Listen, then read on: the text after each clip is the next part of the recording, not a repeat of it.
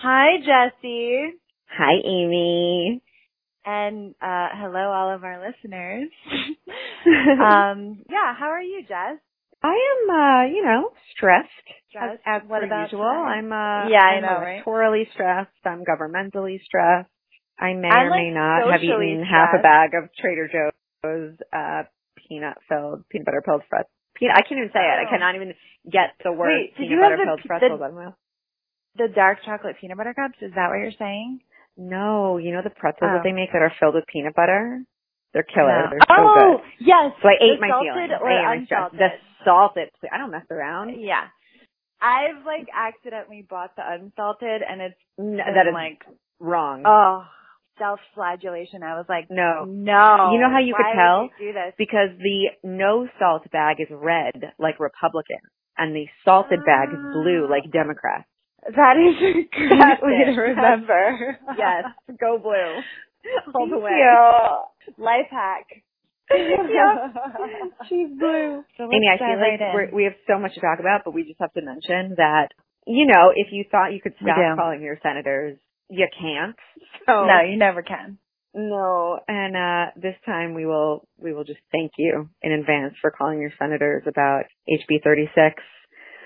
Which is tell everyone what it is. Okay, so HB 36 is House Bill 36, and it would I'm just going to call it the Tim Murphy bill, who might as well. Vehemently opposes abortion except in cases when his mistress might be pregnant. And did you see he resigned today? He did resign, but only after he voted for this bill. Well, yeah. So after he completely fucked over women. Don't care for his resignation. Several senses.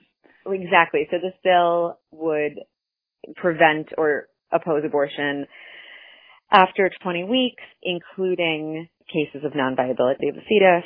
It's ridiculous for a lot of reasons, but call your senators. Tomorrow, the House also votes on a bill that would strip Medicaid of, I think, $500 billion, like something that I can't even conceive of what that money looks like. But that also includes a provision that would strip the contraception coverage from the Obamacare function. So just, whatever free time you thought you had, you don't. You're going to spend that time talking to your elected officials. Thank you very much in advance. Good? Yeah. Great. Good. Oh, and then there's something else related to that. For those people who need to enroll in the ACA, they have on the website that you need to enroll on the ACA, they have they're closing the website for scheduled maintenance, which is complete bullshit because they're just trying to keep people from signing up for ACA before the deadline is up.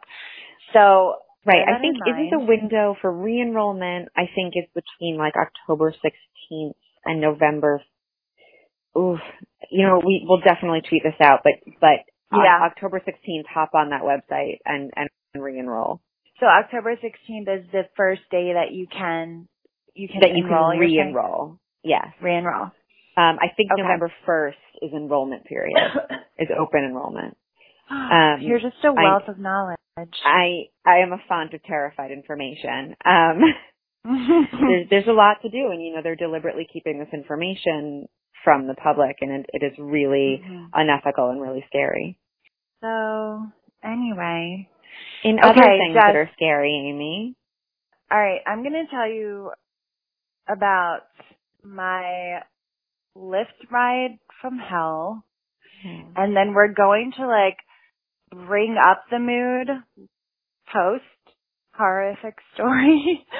But I just have to get this off my chest. All right, so I told you a little bit about this, but then there are new developments because, all right, I'm going to just tell the story first and then say the new developments for you. Okay, so this past Saturday night, I was coming home from my friend's birthday party in Park Slope at very late at night, 1:30 in the morning. And I'm getting a Lyft line. So we pick up a passenger in Park Slope, and then we drive a block and pick up, we're waiting for another passenger, which turns out to be 2 guys. And they can't find the car. So they're like calling the driver, whatever, like just, I don't know. They must have been drunk because they were like, are you a blue Honda? When it's like a black SUV, which the Lyft app tells you. But regardless. So like they finally find the car after we're waiting like 5 minutes. So then like one guy gets in the front passenger seat, one guy gets in the back. And the guy in the back car with like 3 men and a driver. Yeah. So the guy who sits in the back, like the passenger who was already in the car with me, slides over to the middle. And then the one who gets in the back, he has like a box of pizza. And so he like comes in and he's like, okay, who's getting dropped off first? Because I just need to make a little detour. Apparently he hadn't put in his drop off point and he wanted to be dropped off separately from what his friend had put in, I guess, in the route through the app. So he wanted to like see if we would like drop him off first, I guess. And the guy in the middle is like, dude, the computer sets the route, so we can't really do that. And I was like, I chimed in. As I do. And I was like, we already waited 5 minutes for you to find the car. We're not dropping you off first. All right. Side note, I was being dropped off first and I wanted to get the fuck home. Right.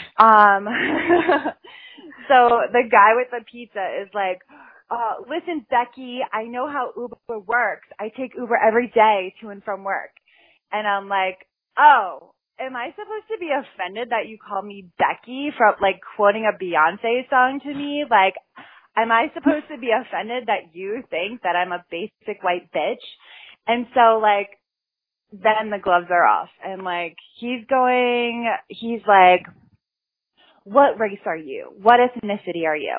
And I'm like, why does that fucking matter? And he asked me several times and I kept saying, why does that matter? Because, okay, clearly I'm white, but really I wanted to know, like, to him, why does that matter? Because I'm not the one who's acting like entitled here. Like, I'm just like, no, I'm routed to be dropped off first, which the formula in the app decides is the most convenient for everybody. So that's the way it's going to happen.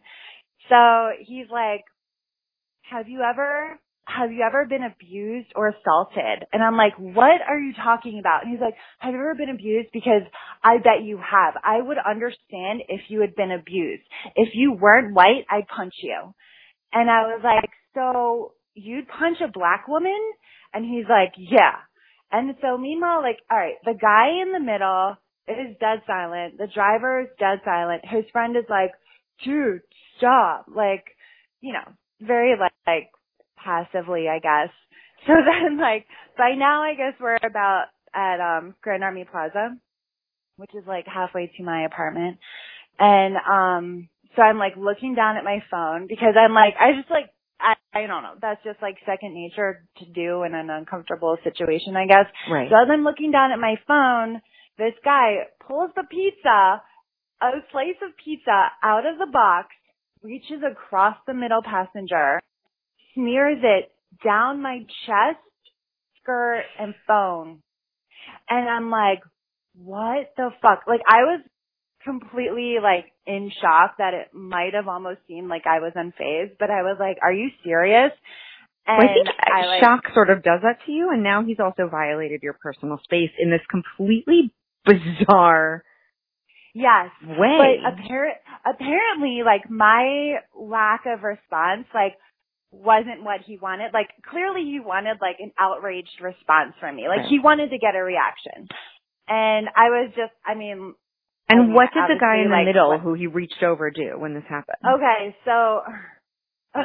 First, before he did anything... Did he say, don't do that to this girl? No, did he say, what the fuck are you doing? Nothing. He said nothing. So I, like, grabbed the slice of pizza off of my phone, and I, like, reached back over and, like, put it on this other guy. And so it was dark. It landed wherever it landed. I don't really give a shit where it landed. So then, like, we're stopped at a light at Empire Boulevard. And the guy in the middle is like, can I just get out? I didn't sign up for this. So the guy in the middle wants to get out of the car. All right, which is fair, but he could have and like so at clearly least the driver said, is also like, to stop. Exactly. And now the driver is aware that like abusive behavior is happening in his car. Is he doing anything about this? No. So what I had even like explicitly said to the driver, I was like, driver, there's pizza all over the back seat of your car now because this guy just smeared it all over me. I mean, the driver, the guy in the middle between us, like completely silent. So I opened the door. I let this guy out. Bear in mind, I don't live in the safest of neighborhoods, so I'm not going to be walking home. I want to be able to have my Lyft ride completed to my apartment. Like, God forbid. So I like am back in the car. This other guy, he's just out now. I don't know where he is. I guess he walked home. But, so then like, it's just me and this crazy guy in the back.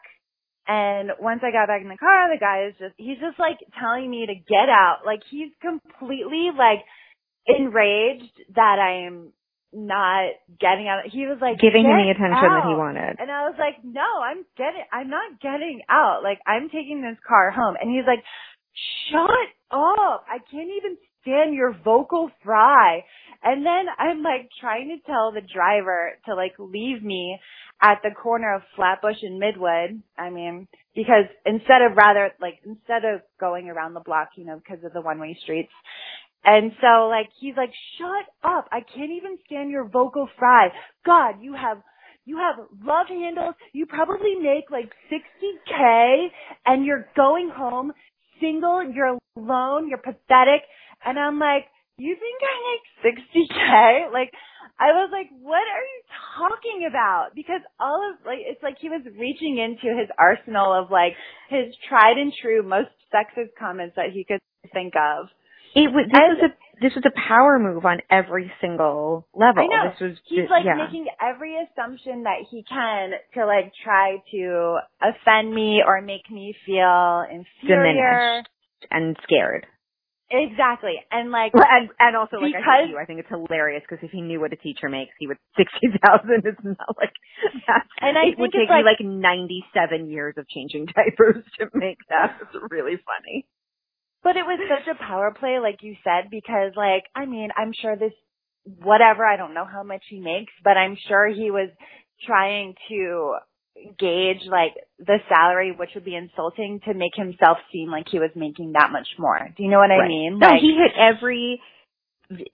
crossed every sexist T and dotted every misogynistic I on the list. Exactly. And it enrages me that he had that arsenal like totally ready to pull from. And also that, like, so when you told me the story, that in itself was horrifying, but what was more scary in a way was that no one else in the car was shocked enough to do anything. Mm-mm. No. So we like pull up to my apartment, which also is really unnerving that like this guy even knows where I live, as he's telling me that like my husband has cheated on me this morning. I'm like, dude, you're so fucking weak and pathetic. And I just like got out, slammed the door. Oh, and before I got out, I said to the driver, I was like, I hope you give this passenger a very poor review. Cause like, what am I going to say? Like, it pisses me off that like thinking back, I wish I had done so much more. Like, but also I'm like glad that I didn't stoop to his level, because like I wasn't making any personal attacks on him, but it's also because like I don't have this arsenal of like sexist insults that I feel are going to tear him down like men do for women. You know what I mean? So it's almost like I felt like completely impotent because I didn't have that, but I also felt kind of a little bit proud of myself for not stooping to that level. But then it's like so conflicting. And I was like very, very upset. Like when I came back upstairs, like my whatever neighbor person I'm seeing, boyfriend, he like came up. He came in my apartment. I was like raging, crying, yelling for like an hour. Like I was so fucking pissed. Like, not because anything he had said to me hurt my feelings, but because, like, this is what he's equipped with, and this is what he thinks is okay. Like, he actually thinks that it's okay to say to a woman, I would punch you if you weren't white. And then if I say you would punch a black woman, he said, yeah. Like, what the fuck is wrong with this person? That's what I want to know. And what the fuck is wrong with everybody else who, like, said nothing? Right. It was, I like, think that so upsetting. And the next day, like, even when you first, it's taken me such a long time to, like, process what it didn't even happen to me. I know. So, like, the next I think I told you that the reason, like, you know, I don't even have Lyft or Uber. Mm-hmm. I don't use them. And I think I've taken a cab, like, 3 times in New York, and I've lived here almost my entire life. And people are shocked, but the reason is that it scares me to be trapped in a car with, like, what is usually going to be a man. And that seems irrational, and I know that, but I won't do it. It doesn't actually seem irrational. It seems like you're smart. Well, I know 2 people who've been sexually assaulted by Uber drivers, but this was way before that. But, like, just being in a taxi is, but, I'm a subway girl. I'd rather take the subway or walk. Yeah. But, and so when you told me the story, it was like, oh, fuck, I have to add, like, there's so many things that we just have to keep adding to the list of things that we have to worry about and be afraid of and have, to be self-protective of and know how to defend ourselves against. Like, that list just keeps on growing, and it is exhausting and aggravating. Yeah. And the fucking subway just like, isn't how do working you well, change? so that sucks. And you know what I'm, like, finding is a theme that, like, when I get in confrontations with men and they, like, want to, like, use these, I guess, like, talking points, it's like they get so pissed if it's not affecting you. Like, they get so pissed if it's not tearing you apart. So then they'll escalate it more and more and more. And I think we see that with Trump. I think he's the classic, archetype and the version. Right, exactly. I see that with little kids in a totally different way. All you have to do to, like, you don't feel the fire, you don't give them attention, and the game is done. But I think what we see they just want to escalate it to, like, points, like, to measures that you wouldn't really ever have imagined would be possible. Like, this is a fucking crazy story. Right. And then, okay, so let me tell you what happened today. So I got an email that my Lyft account, all right, so hold on. Let me backtrack and say, like, I had all intentions of reporting this to Lyft and just letting them know what happened because I don't this think is a horror story? Yeah, like, I don't necessarily think the driver is 100% at fault, but I think that they should have some protocol to stop this if I think if somebody is in your car and is abusing another passenger or a driver or whatever, then you stop the car and don't keep driving that person. Yeah. Like, the driver should be able to say to that passenger, get out of the car. So that didn't happen. I mean, as you know. So it's like in the moment, I mean, the next day the next day I didn't really talk about it, but, like, Steven is like, he told his roommate, and his roommate was like, why didn't you call the police? Like, that's not anything that would have occurred to me. Not to mention there was literally pizza smeared all over my phone, and it was, like, not functional till I cleaned it off when I got home. Okay, so I get an email today that my account is suspended because a passenger has reported an incident, and there is an investigation. And I'm like, what the fuck? Like, if anybody should be reporting an incident, it's me. So I was like, okay, well, I guess now I have to, like, detail everything that happened verbatim. Oh, no. So I did. I mean, at first I was like, can somebody please call me about this? Because I was verbally and physically assaulted in the back of this car by another passenger. I was just like in my head, like, what if it was the guy with the pizza, like totally lying about what happened just to like further terrorize me. And I was just getting so worked up, and I was at work today, like during all this. So I just like emailed, like I'm pretending that I'm like writing a work email, like very furiously for like half an hour. And I like wrote a detailed account of what happened, and I sent it to Lyft. And I mean, to Lyft's credit, they called me back right away. I mean, they were very apologetic. He was basically like, I can't believe that happened to you. Good. And he told me that it was the middle passenger who got out at Empire Boulevard is the one who reported the incident. Well, yeah. And why I'm like, didn't he report didn't you? even see half of it. Yeah, I know. Cause I think he probably just didn't want to pay for his Lyft line.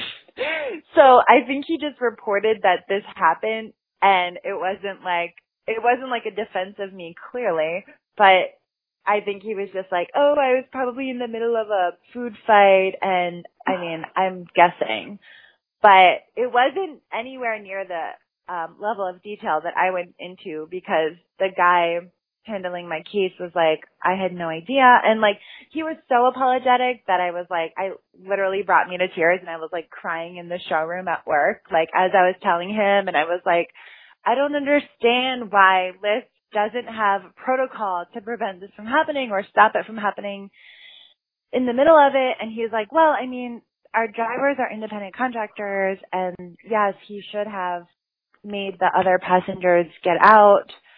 But it's like, it's really hard to measure like how much of the onus like is on him. Right. Because he was probably as scared as I was. You know what I mean? Like, how are you going to force these two guys out of your car? And right. I don't know. Right. Like, it sucks because you tell them to get out of your car, and if they don't, you say you're going to call the police. That's what I mean, I wish he had done that, because it was already escalated, and I feel like there should have been like some countermeasure that was just as extreme as like what I was dealing with. But yeah, he didn't do it. And so what is Lyft going to do? I mean, they refunded me like the $4 of my Lyft line. They were like apologetic. That's almost 2 subway rides. I know. They said that like necessary measures have been taken against the other passenger, which I mean, I don't really know what that means. And I did ask that they like inform the driver that if this happens again, that he should be asking people who are like causing these offenses or like verbally, physically assaulting another passenger to get the fuck out of the car. So, yeah. I mean, the Lyft guy said that he would do that, and that was my Lyft story. I'm so sorry that happened. It's just like, I feel like this whole week has been like really drawing attention to the cluelessness of a lot of people in regards to sexism. I mean, like, we can talk about Cam Newton, oh, he's such an upstanding guy, he does so much for kids and blah, blah, blah. But then, like, he says stupidly sexist thing, which, like, a comment like that's something that he inherently believes. Like, he inherently believes that a female sports reporter doesn't know anything about routes, so it's funny for her to be talking about it. Like, that's his worldview, and that's a sexist worldview, and so he should be being called out for being sexist. Yeah, so give us a little, so in one of my other lives, write articles for and podcasts about the right kind of football, which you play with your feet. Yeah. All right, I'm an American football girl. Like, yeah, against my better judgment. I know. No, I'm wrong. My family comes from the right America, which is the South one. Anyway. Look, I'm not going to defend American football because I have very conflicted feelings about it. Right, but that's fine. So you just give us a quick overview of what happened, like who, Cam Newton, what's the good, and then we'll talk about that. Okay. Wait, okay. So hold on, what? Right, I know he did good things and everyone loved him. But, like, I don't know why they loved him, because he just didn't win a World Cup. I mean, right. No, he hasn't won any World Cups. All right. I'm, like, no Cam Newton fan. Let's just... Like, I don't even know if he's, like, a quarterback or, like, a hunchback of the game. So he is... he's the quarterback of the Carolina Panthers. And he happens to be, like, Steven's number one football hero, which is very problematic. It was very problematic during dinner last night, I can tell you that. So, can we just get Steven a Kaepernick jersey and, like, call it a day? He would not wear it.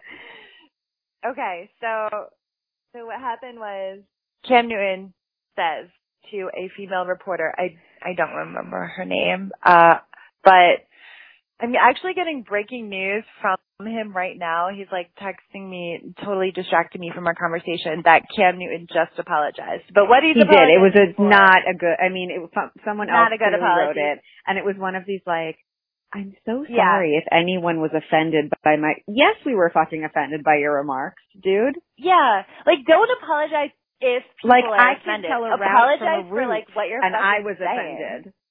Yes. So, like, okay, if people haven't picked up the message, basically Cam Newton said that it was funny to hear a female reporter asking about routes. So, like, this female reporter has been following the team for years. He doesn't know her name. There's only, like, a handful of reporters that follow the Panthers, but, I mean, he doesn't know her name. Her name is Jordan Rodriguez, and I know of her because she's one of only a very few, again, not a American football girl, she's one of a select few female sports journalists and sportscasters, and this woman knows her shit. Like, I've heard her talk about football in a way where I'm like, oh, I know what she means.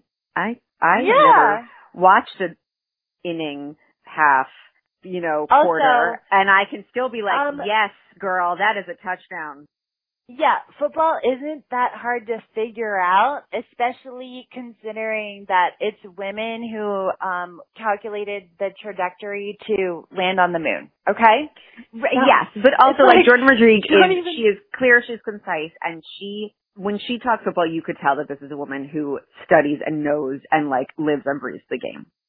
But this is my big issue with this, because I was having a conversation with Steven about this last night, and I was like, all right, at first he jumps to defend Cam Newton, and I was like, as I'm cooking him dinner, I was like, don't even sit in my kitchen defending Cam Newton, telling me he's not sexist when this is clearly a sexist thing that he said. Like, that's like saying that someone who says a racist thing isn't racist. Like, if that's something that you believe, even if you think you're still a good guy in other aspects, this is who you are. And I mean, yeah, he came around, but he was like, yeah, like, I mean, I feel bad for female sports reporters. And I'm like, no, you need to look at the broader picture. Like, this is subversive sexism that affects all women in basically every aspect of our lives. Like, subversive sexism, like that he's like, oh, he's not an abject sexist. Like, what the fuck is an abject sexist? Like a rapist, misogynist Donald Trump? No, like, thank God that the earth isn't crawling with Donald Trump. Right, it's the difference. Look, he's not Ben Roethlisberger. See, I can name players. Whatever. Right? Thanks. Yes. I think that the conversation obviously is a little skewed because he's been getting rightfully attacked for the nature of his comments, which were they were so sexist. They were also so idiotic. I mean, dude, this is not the Victorian era. Like, this wasn't even 1950. This was completely stupid. But apparently, like, there were people attacking him, like, with racist taunts.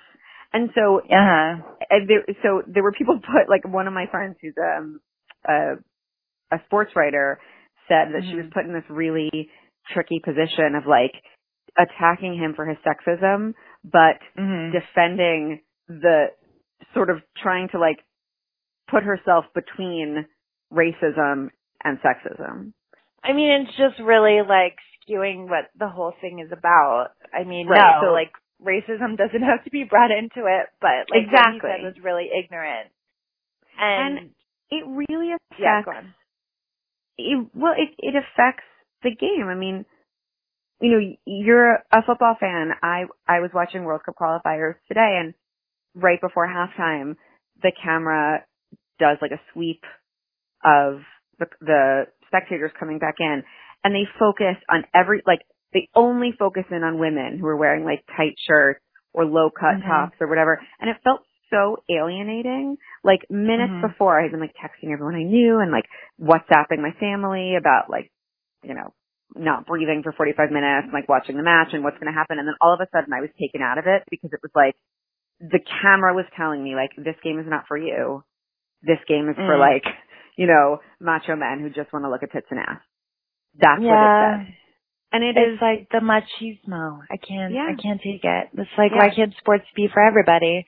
The men are like, no, the sports are just for us.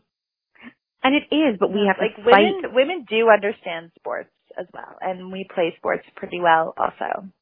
And in some cases even better than men, but whatever. But like, why do we have to fight our way there? It is a constant fight. You know, it's a daily effort, like reaffirmation, and that's what's so hard. I want to do a shout. Amy, can I do a shout out? Can I do that? Yes. Yeah. Yay.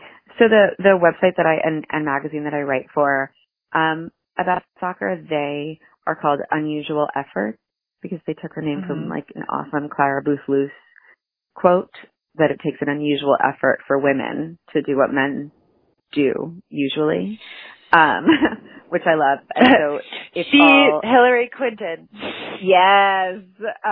So it's all women and non-binary people doing the writing and all the art, and it's about soccer and the intersection of sports and culture and politics. And I like love that I have this little community, so everyone should check out That's awesome. Unusual Efforts and the great work that they do. I'm going to check it out, and maybe we can have some people on our podcast. I know what I was thinking. They're so great. Yeah, also I think that you should maybe return the Cam Newton shit until he writes a better apology. Sorry, Steven. I told him, I was like, we're returning those cleats. And he's like, no! And I was like, fine, and we're burning. No. Either he needs to be a soccer fan or he needs like Kaepernick stuff.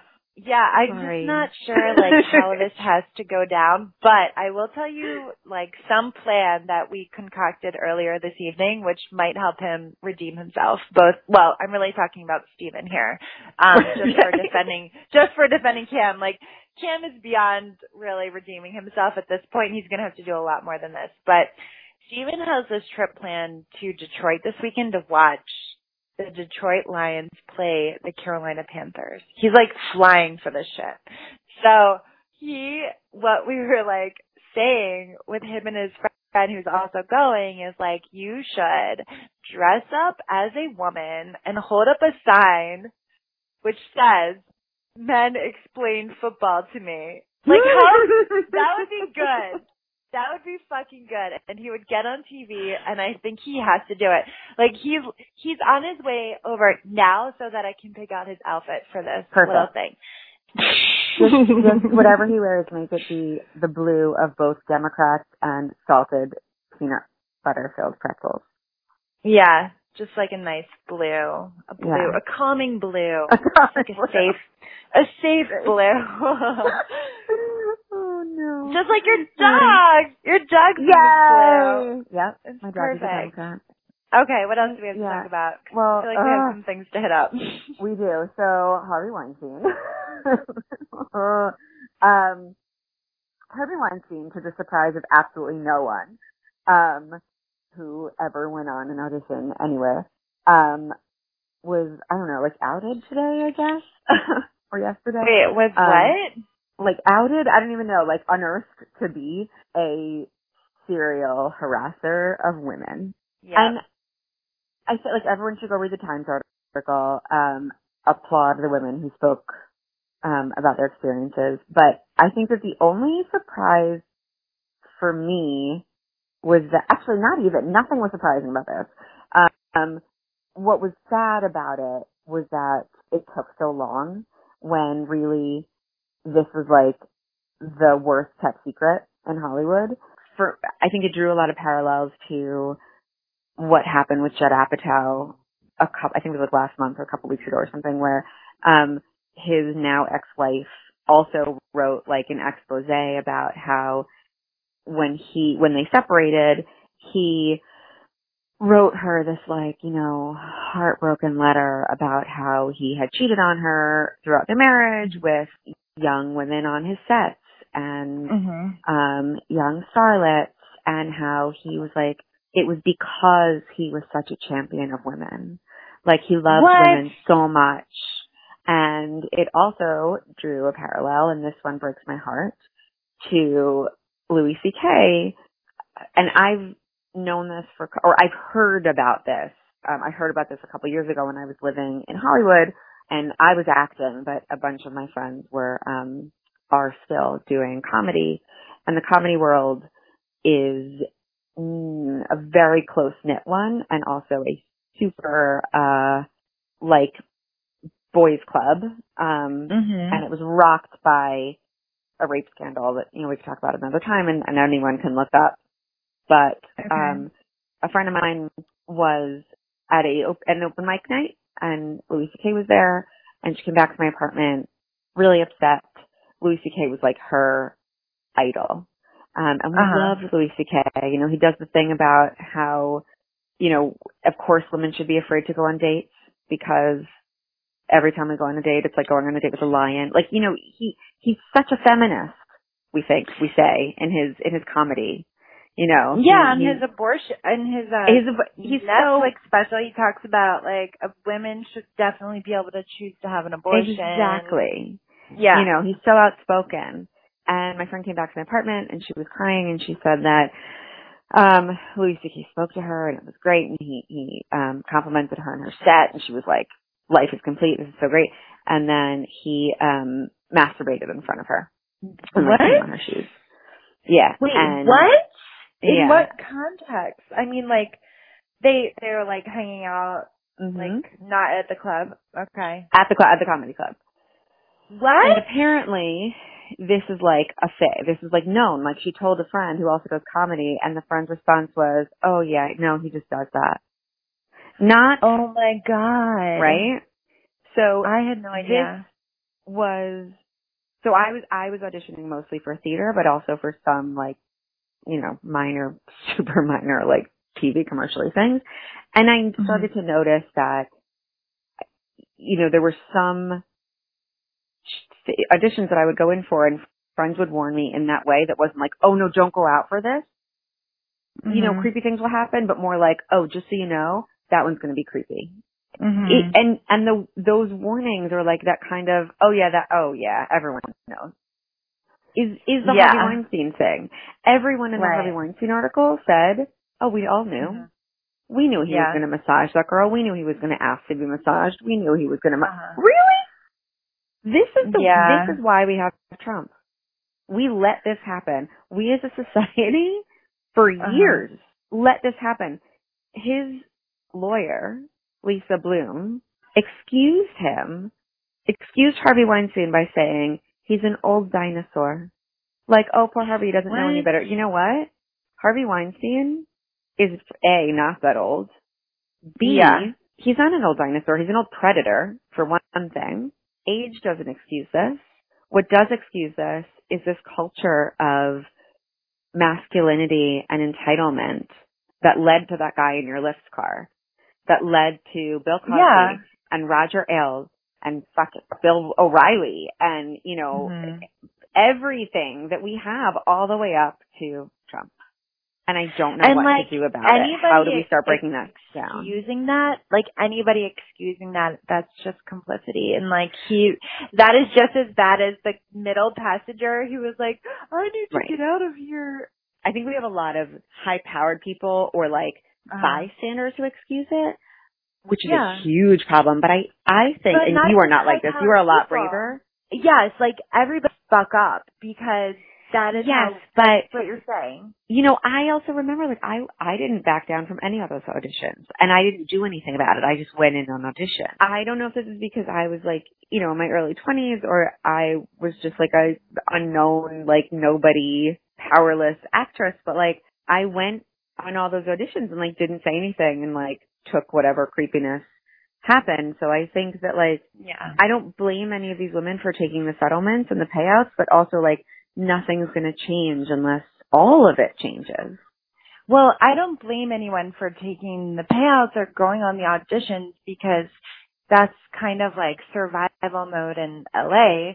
But I do blame, like, the lawyers who would defend, like, especially female lawyers, like, just saying, oh, he's an old dog. Like, that's a terrible defense. You say, oh, like, this murder is old, so therefore, like, just excuse him. He's just set in the ways of, like, the Wild West, where they, she even said, she was like, by a duel. In Harvey Weinstein's apology, he was like, oh, I was raised in the 60s and 70s. I was like, you know who else was? John Lewis. Like, a lot of been a fucking really civil fucking rights woke pioneer, people. you asshole. That's like, it's so patronizing and condescending. Like, who the fuck do you think is gonna fall for that? Like, I know. That's just rude. Like, that just adds insult to injury.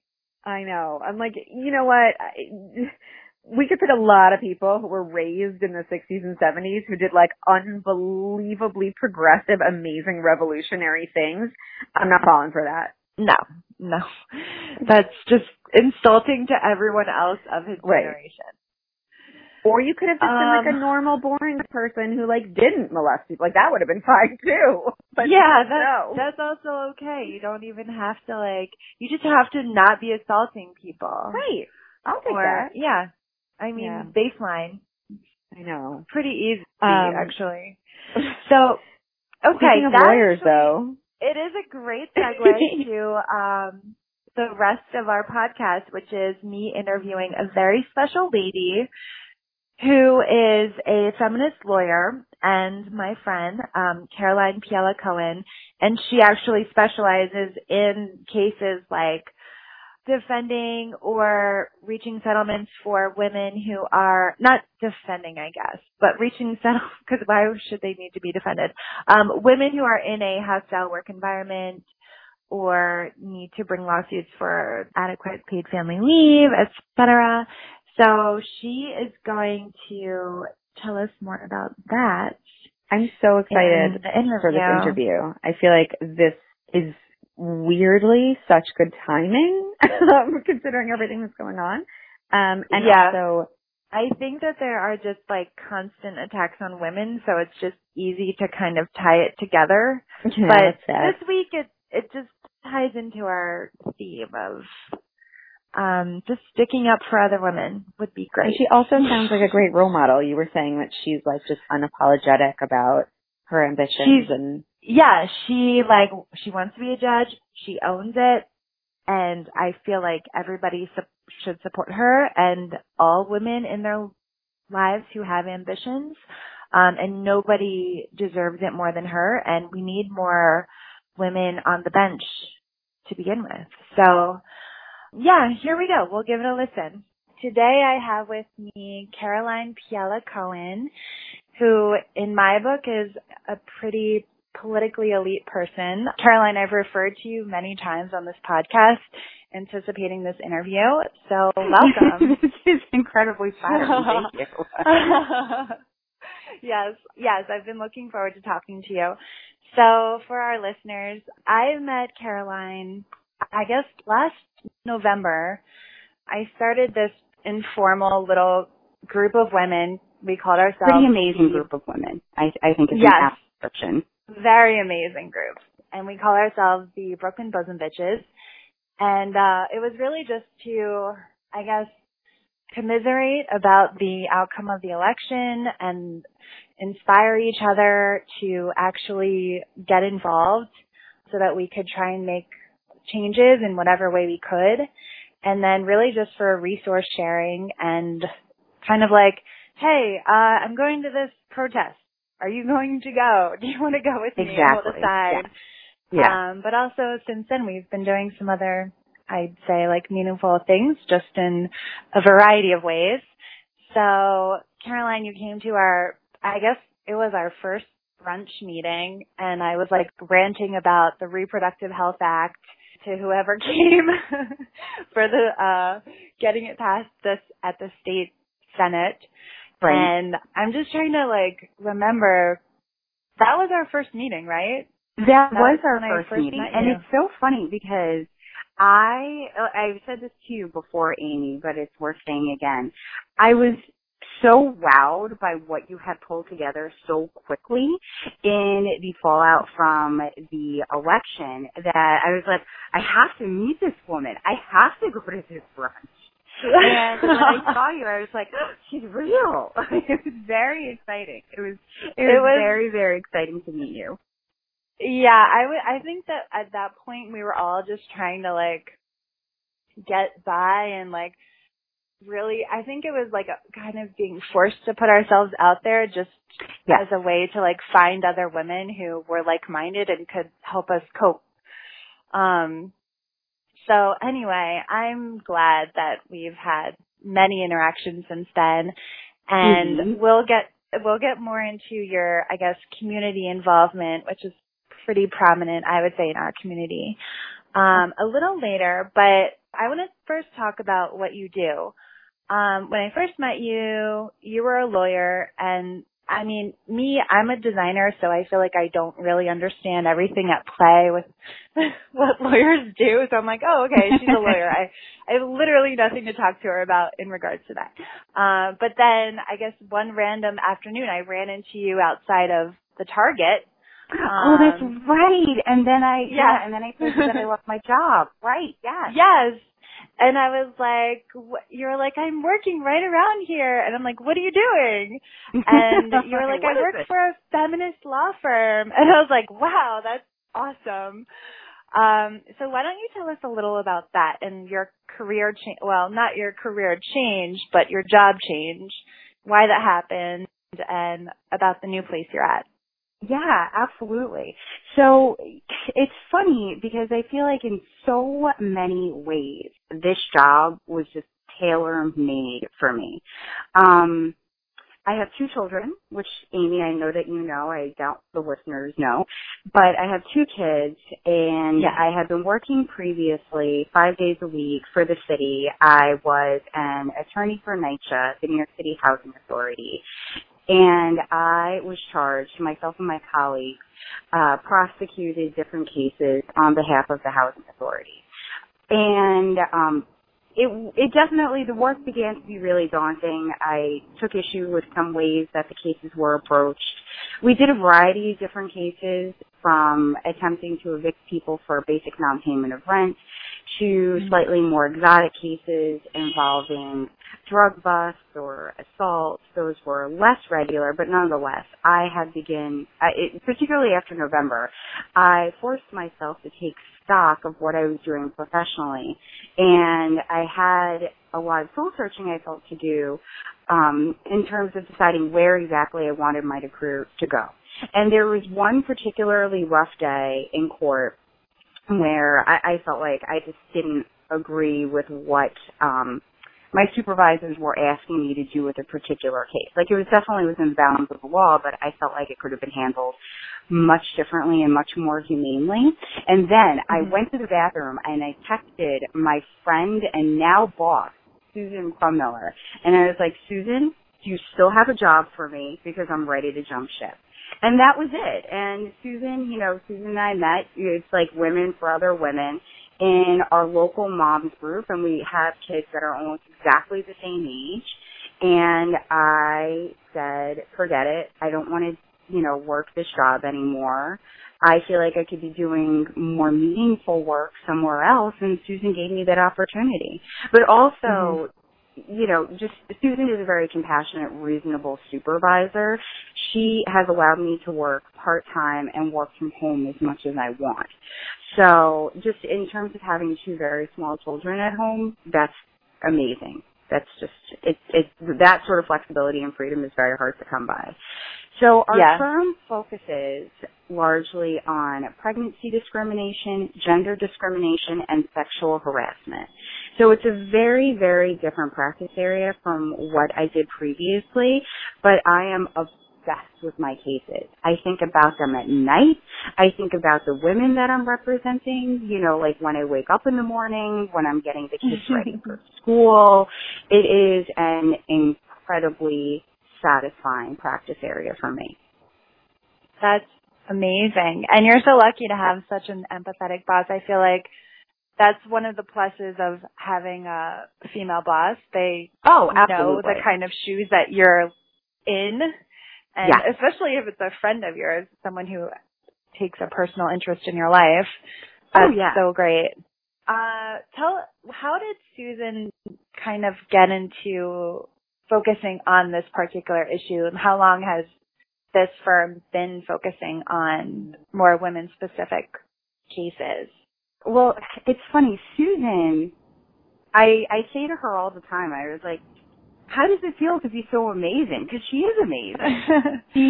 I know you raved about her so much. She's, you know, there are people that talk about doing things, and there are people that actually do them. And Susan absolutely falls into the category of person who actually does what she wants to do. Susan was employed previously at another law firm, interestingly, much like myself, that focused on like landlord-tenant issues, you know, also practiced in Lower Manhattan and Brooklyn. So I would see her actually in court when I was at NYCHA, and she was at her old firm. She had a falling out with her supervisor over her maternity leave, and she realized, I mean, it was a real watershed moment for her, that this is something that other women experience, and there are many women who aren't as upwardly mobile as she is, just to be able to say, okay, I'm going to leave my job and start a law firm exclusively dedicated to these issues. Because now I have been on the receiving end of management who is not respectful of my role as a mother, my time as a parent, and I do not want to be a part of this. And even more so, I feel like I could help fix this for other women. Yeah. Or fathers as well. Awesome. You know, that's not to say that, you know, a father couldn't come to us who felt like he was discriminated against as well. So you focus on gender and pregnancy discrimination lawsuits, and you and I know that the family leave in New York is one of the most, I guess, generous policies that are in the state. So tell us a little bit about like what the rights are of someone who needs to take family leave in New York and how it's better than other states. Just so people know like what they have. Sure. It's really, it's such a gift, and it's not as, even as much as I would like, because it would have been amazing if this could have been in place years ago. But still, forward momentum is forward momentum. So the New York Paid Family Leave Act, it's starting to be phased in between 2018 and 2021. And ultimately, by the time 2021 comes to pass, individuals who want to take leave will be able to do so over a 52-week period of their choosing, which is huge because in the past and even now, many employers require employees to only take blocks of time and then that's it. They're capped out. Now, by law, people will be granted the ability to take, say, for instance, 4 weeks in the beginning, 4 weeks, you know, like 2 months from then, and then 4 weeks, you know, like 3 months after that. Anytime within a 52-week period. And it's paid, which is huge. I have friends who are attorneys who were not able to afford to take more than 2 months off. You know, these individuals like work for nonprofits and, you know, you're in that for the love of the game, but as a consequence, you don't have the financial flexibility to take more time off. For instance, the full 12 weeks that's available through the Family Medical Leave Act, that's, you know, that gives you 12 weeks unpaid. They weren't even able to take that because their finances only allow them to take 8 weeks. This is such a game changer. So it also phases in the amount that individuals will be paid, it caps out at like 50% of the, you know, in 2018 it's 50% of what the employee takes home, and by the time that 2021 comes to pass, God willing, we'll have people paid 67% of what their paycheck is. So, that's a huge difference. Huge. Absolutely huge. Yeah. And then if Kirsten Gillibrand's Family Act passes, that will pretty much be federal. I mean, her act is pretty equivalent to what we have in New York now, and that would be great because it would be at a national level. Correct. So the other things that you specialize in are more in regards to sexual harassment, and I wanted to ask you, I mean, a lot of us women when we work for male bosses, there's a lot of situations of them not understanding what's appropriate, especially if they're, I would say, more old school. I'm thinking of my own particular case, which I've discussed. Oh. Yeah, so there's a lot of, like, not understanding what is appropriate to say to a young woman who's working for you and why you would not want to do that. And you may think something's funny, but it's absolutely not appropriate at all. So I wanted to ask you, what is your advice that you would give to women who are dealing with this just on a variety of situations, whether it be like salary, they don't feel like they're getting paid enough, or what would be equivalent to what men in the office for the same position are getting paid, or if it's just a situation of the untoward comment given maybe once a year, maybe more regularly than that, what would you say that these women should do? Oh, sure. I mean, two pieces of advice instantaneously comes to mind. A squeaky wheel and document. I'm currently in the process of litigating a case where a woman was the recipient of the most vile language constantly in the workplace. And she took screenshots of all the texts that she received, saved emails that included really, really graphic language. You know, graffiti started appearing in the restroom that she utilized. So document, because although you definitely do not want to be in the position of sitting in my office and explaining to me exactly what occurred, your case ultimately will be that much stronger if I am able to say to opposing counsel, what are we going to do to resolve this situation? Because I have seen X, Y, and Z, which is indisputable that, you know, this language was present in the workplace. And in regards to like salary differentials, be clear and be strong and be loud and repetitive. Woe betide the person where, you know, there are two individuals who are doing the same job, but for some reason, employee A, who is a man, and employee B is a woman, and employee A makes more. Bring it up to your supervisor and memorialize it in an email. The squeaky wheel gets the grease. Have you dealt with any cases where, let's say a woman has, I mean, obviously you have attorney-client privilege, but I mean, how common do you find it that a woman is on maternity leave and then comes back and is facing a position that's less than what she had before, or she feels like she's being held back? I mean, because that's what they say is like one of the most prominent reasons why there's such a salary discrepancy between men and women. Oh, that's absolutely the case. That, I mean, I actually, like, yes, I have seen that in the context of my job, but also I've seen that myself. I definitely did not move forward as quickly as I would have liked because I took time off to be with my children. And that absolutely contributed to me getting promotions. And it wasn't, this is like well-trod territory, but like it wasn't because I wasn't performing. It wasn't because I was meeting expectations. It was literally because there was a time differential in the amount of time that my supervisor said you have to be in the office, and because I was on maternity leave, I was not eligible to move forward, which is just unfortunate because then I was faced with a circumstance where I had colleagues who were as strong litigators as I was, you know, like we were all competing at the same level, and I was nonetheless paid less, and that was incredibly frustrating.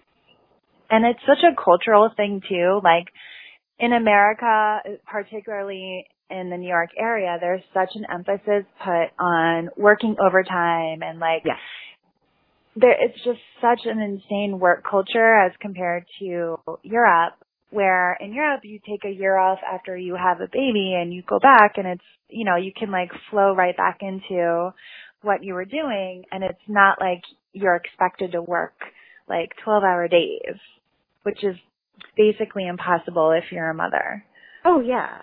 Like, so another one, something that poisoned the well at my prior workplace was actually when I returned back working full time after I had spent several months, or more than several months, I guess it was closer to a year, working part time.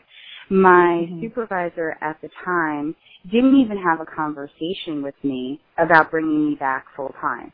He just sent out an email one day where my name appeared on the schedule 5 days a week. And I was like, oh my God. Okay, I guess he wants me to come back full time now. Yeah, I mean, it warrants the conversation. Like, this is a lifestyle. Like, this is your life. It's not like you can just suddenly be on call and be like, oh, okay, then I guess I'm going to have to find, you know, a caretaker for my kids, like, for more hours. Precisely. And he is a he. And I feel like his perspective is one that's fairly typical of male managers, at least in my experience. You know, I've been practicing for almost 10 years. And there, you know, at times there's this disconnect between, like, the need for clear communication, particularly surrounding schedules, because of the lack of, like, understanding that of, like, what female caretakers really need to do to get their family up and running. And, you know, like, that need to be in place. It's like, well, I need to find the babysitter, or I need to find the daycare, and I need to find someone to pick up my son on certain days. You know, there are things that have to happen, which I feel like some people don't always appreciate. Yeah, and that's another reason why having more women in senior positions or in more management roles is beneficial for everybody as well, because they're they have that understanding of what all goes into, you know, family management, I would say. Not that fathers don't, but I mean, it's just more instinctual, that it would occur to them, I guess. Right. Yeah. Well, if you're in the position of being the individual who manages your household, then yes, as a manager in the workplace, you would be like, oh, maybe I should have a conversation with my employee about the fact that I would like her to come back to work full time. You know, or it's like a little more notice. And again, these aren't, what's so troubling about this conversation is that these aren't revolutionary points. It's just recognizing, you know, the very fundamental role that parents play in the world, and recognizing that certain very, very small accommodations need to be made, like having a conversation, like even bigger, perhaps allowing, you know, work to be done at home at night after the kids go to bed if your practice area allows for it. There are certain accommodations that could be in place that for some reason management doesn't consider. Because and it's not, unfortunate. they don't see how it is in their interest to consider, but not like the short-term interest. It's more in like a long-term interest, like retaining excellent employees and having the diversity in the workplace that you need. So speaking of like more women in prominent roles, let's talk about more women on the bench. Let's talk about more women on the bench. Bench warmers in the best possible sense. 100%. One day, I hope to be a bench warmer myself. And I'm sure you will be. You know, from your mouth to God's ear, but that is definitely my professional goal. And yes, women, in particular women of color, which I am not, but nonetheless, statistically, women, and especially women of color, are vastly underrepresented in the judiciary in all levels. Federal, state, civil court, criminal court, uniformly underrepresented. And much like the conversation that we were just having, women on the judiciary have the potential to provide just a completely additional worldview that is sorely, sorely lacking at this moment. And I hope to be able to rectify that. Like, it was heartening because this past September 12th, there was an overwhelming amount of women, in particular women of color, who were elected to seats or re-elected, as the case may be.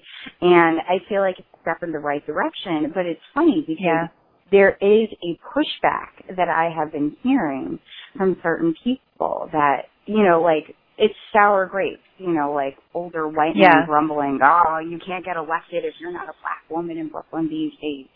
To which I say, but how long has it been impossible for a black woman to be elected? Exactly. An overcorrection needs to happen. Yes, exactly. The issue is not that, you know, you, individual who has enjoyed certain privileges for many, many years, to the extent that you don't even fully appreciate that, the issue is not that you may have trouble becoming elected. I think we need to look at how the judiciary is changing in a way that it needs to also accurately represent the litigants that are before them. You know, if you're in housing court and if you're in criminal court, you are going to have an incredibly diverse body of people coming before you. Men, women, all different races. You need to be a person of those communities. You need to be able to recognize and appreciate, you know, just like, say, for instance, we had someone elected from our neighborhood, my neighborhood being specifically the Greater Zitmas Park, Midwood area. She very much wanted to be a person elected to the bench to represent her specific area because she wanted to be an individual who people would see as like, oh, you're a force from the community. I appreciate that. And I hope, you know, she was elected, which is amazing, and I hope to be the same thing eventually. Yeah. I mean, from my point of view, it's like out-of-touch white men had their chance for hundreds of years, and our criminal justice system is pretty fucked up thanks to that. So, it's time for some other people to have their chance. Absolutely. One of the most satisfying events my husband and I had at our home was a fundraiser for the District Assembly leader, Josh Pierre, but it was specifically geared to the legal and judicial community. And we had maybe a half a dozen people who were running for judicial positions. And it was so amazing that almost all of them were women. I think with the exception of one person. They were all women. That is amazing. It was great. And what I said to them was, I mean, it's no secret that my goal is eventually to become a judge, but I was very earnest with them. I said, I feel like I hope to be able to stand on the shoulders of giants because you are doing what was previously impossible. So it's a tremendous feeling. So you are a judicial delegate now, correct? That is correct, yes. So tell me a little bit about what that entails, because I really don't know at all. Yeah, well, a judicial delegate is an interesting role because it's very discreet. It only is, you're elected for one purpose and one purpose only, and that is to vote on the incoming New York State Supreme Court justices.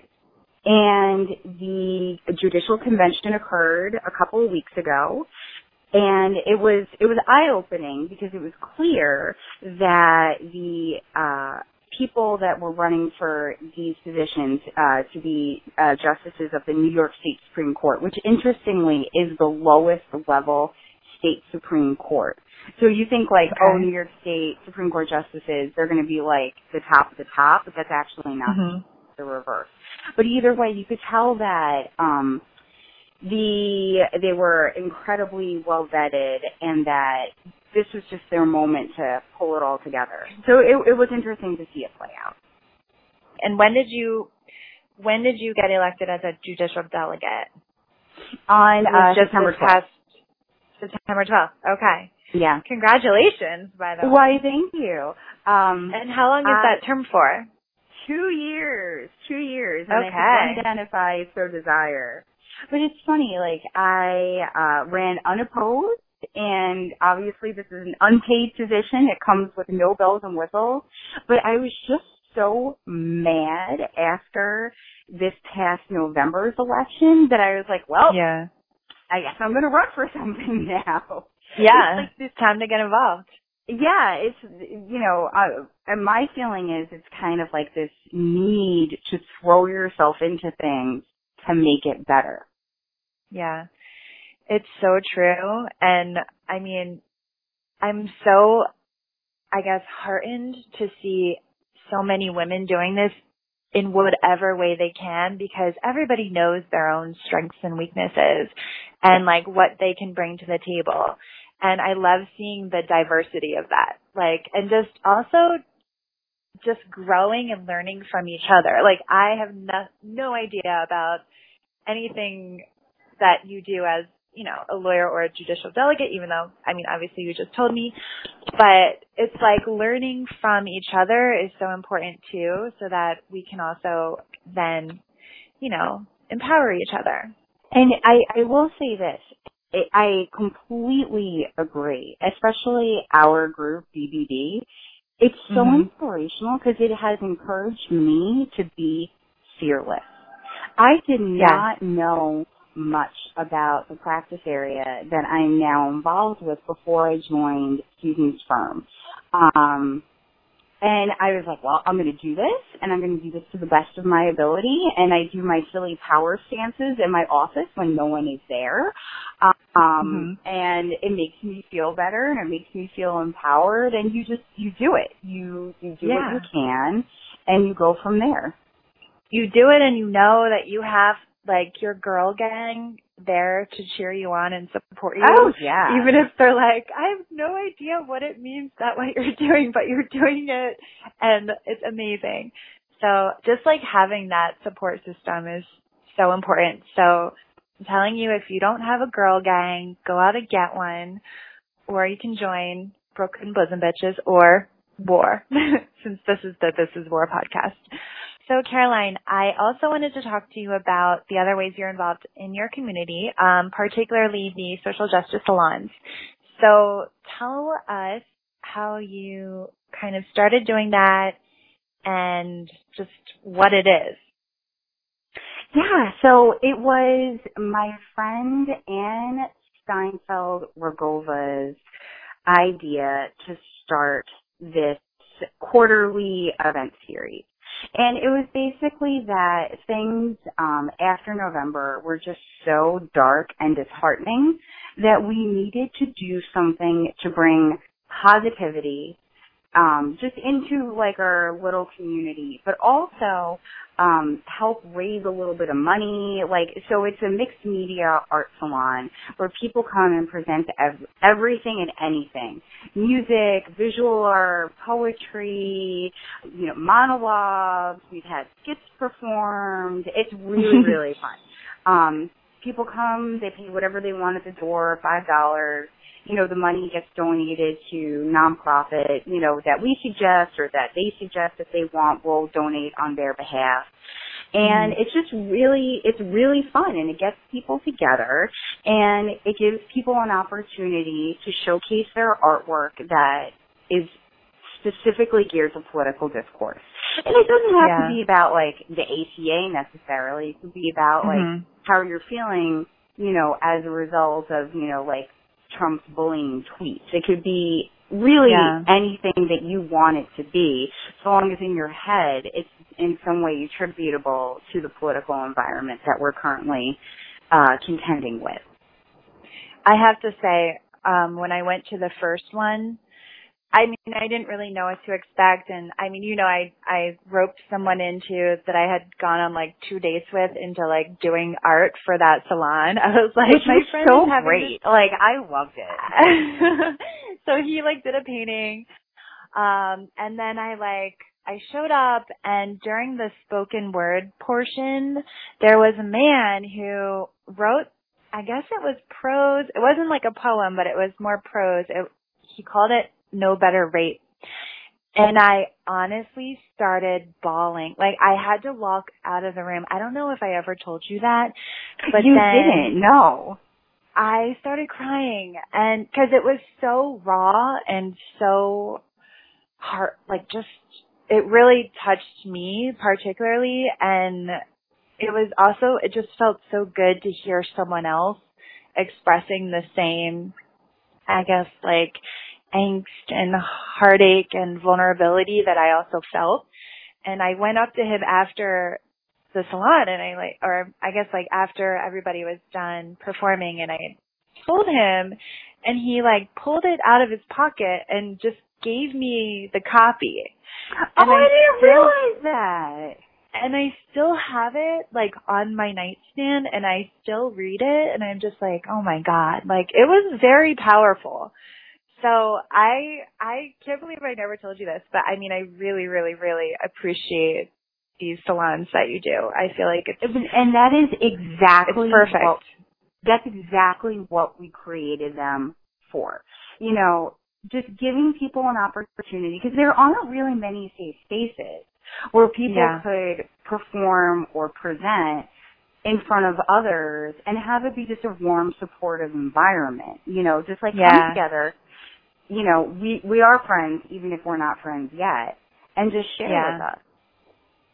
Yeah, I love it. I love that you're doing that. And it's just like a different tone. Like you're saying, it's a different tone than having a protest or having some strategy meeting or like running for office. It's just like we really need all of it, because we need to coalesce to take action, but also to make each other feel better. Yes, absolutely.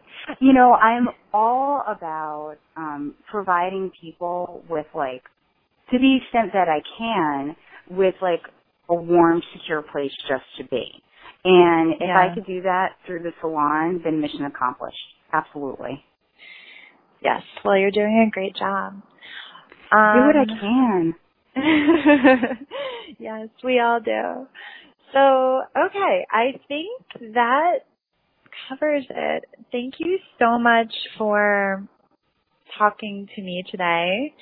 Of course. And I can't wait to hear everything that the future holds for you. I'm sure it's all wonderful things. And, I hope you have a great weekend. Yeah, I hope you have a great weekend too. I think I may see you this weekend. Really? I don't remember. Like, I honestly don't even know. Oh my God, I'm going to see you tomorrow. Yeah. I was like, I cannot remember my schedule at all. Okay, all right. So I'm going to do a little outro here.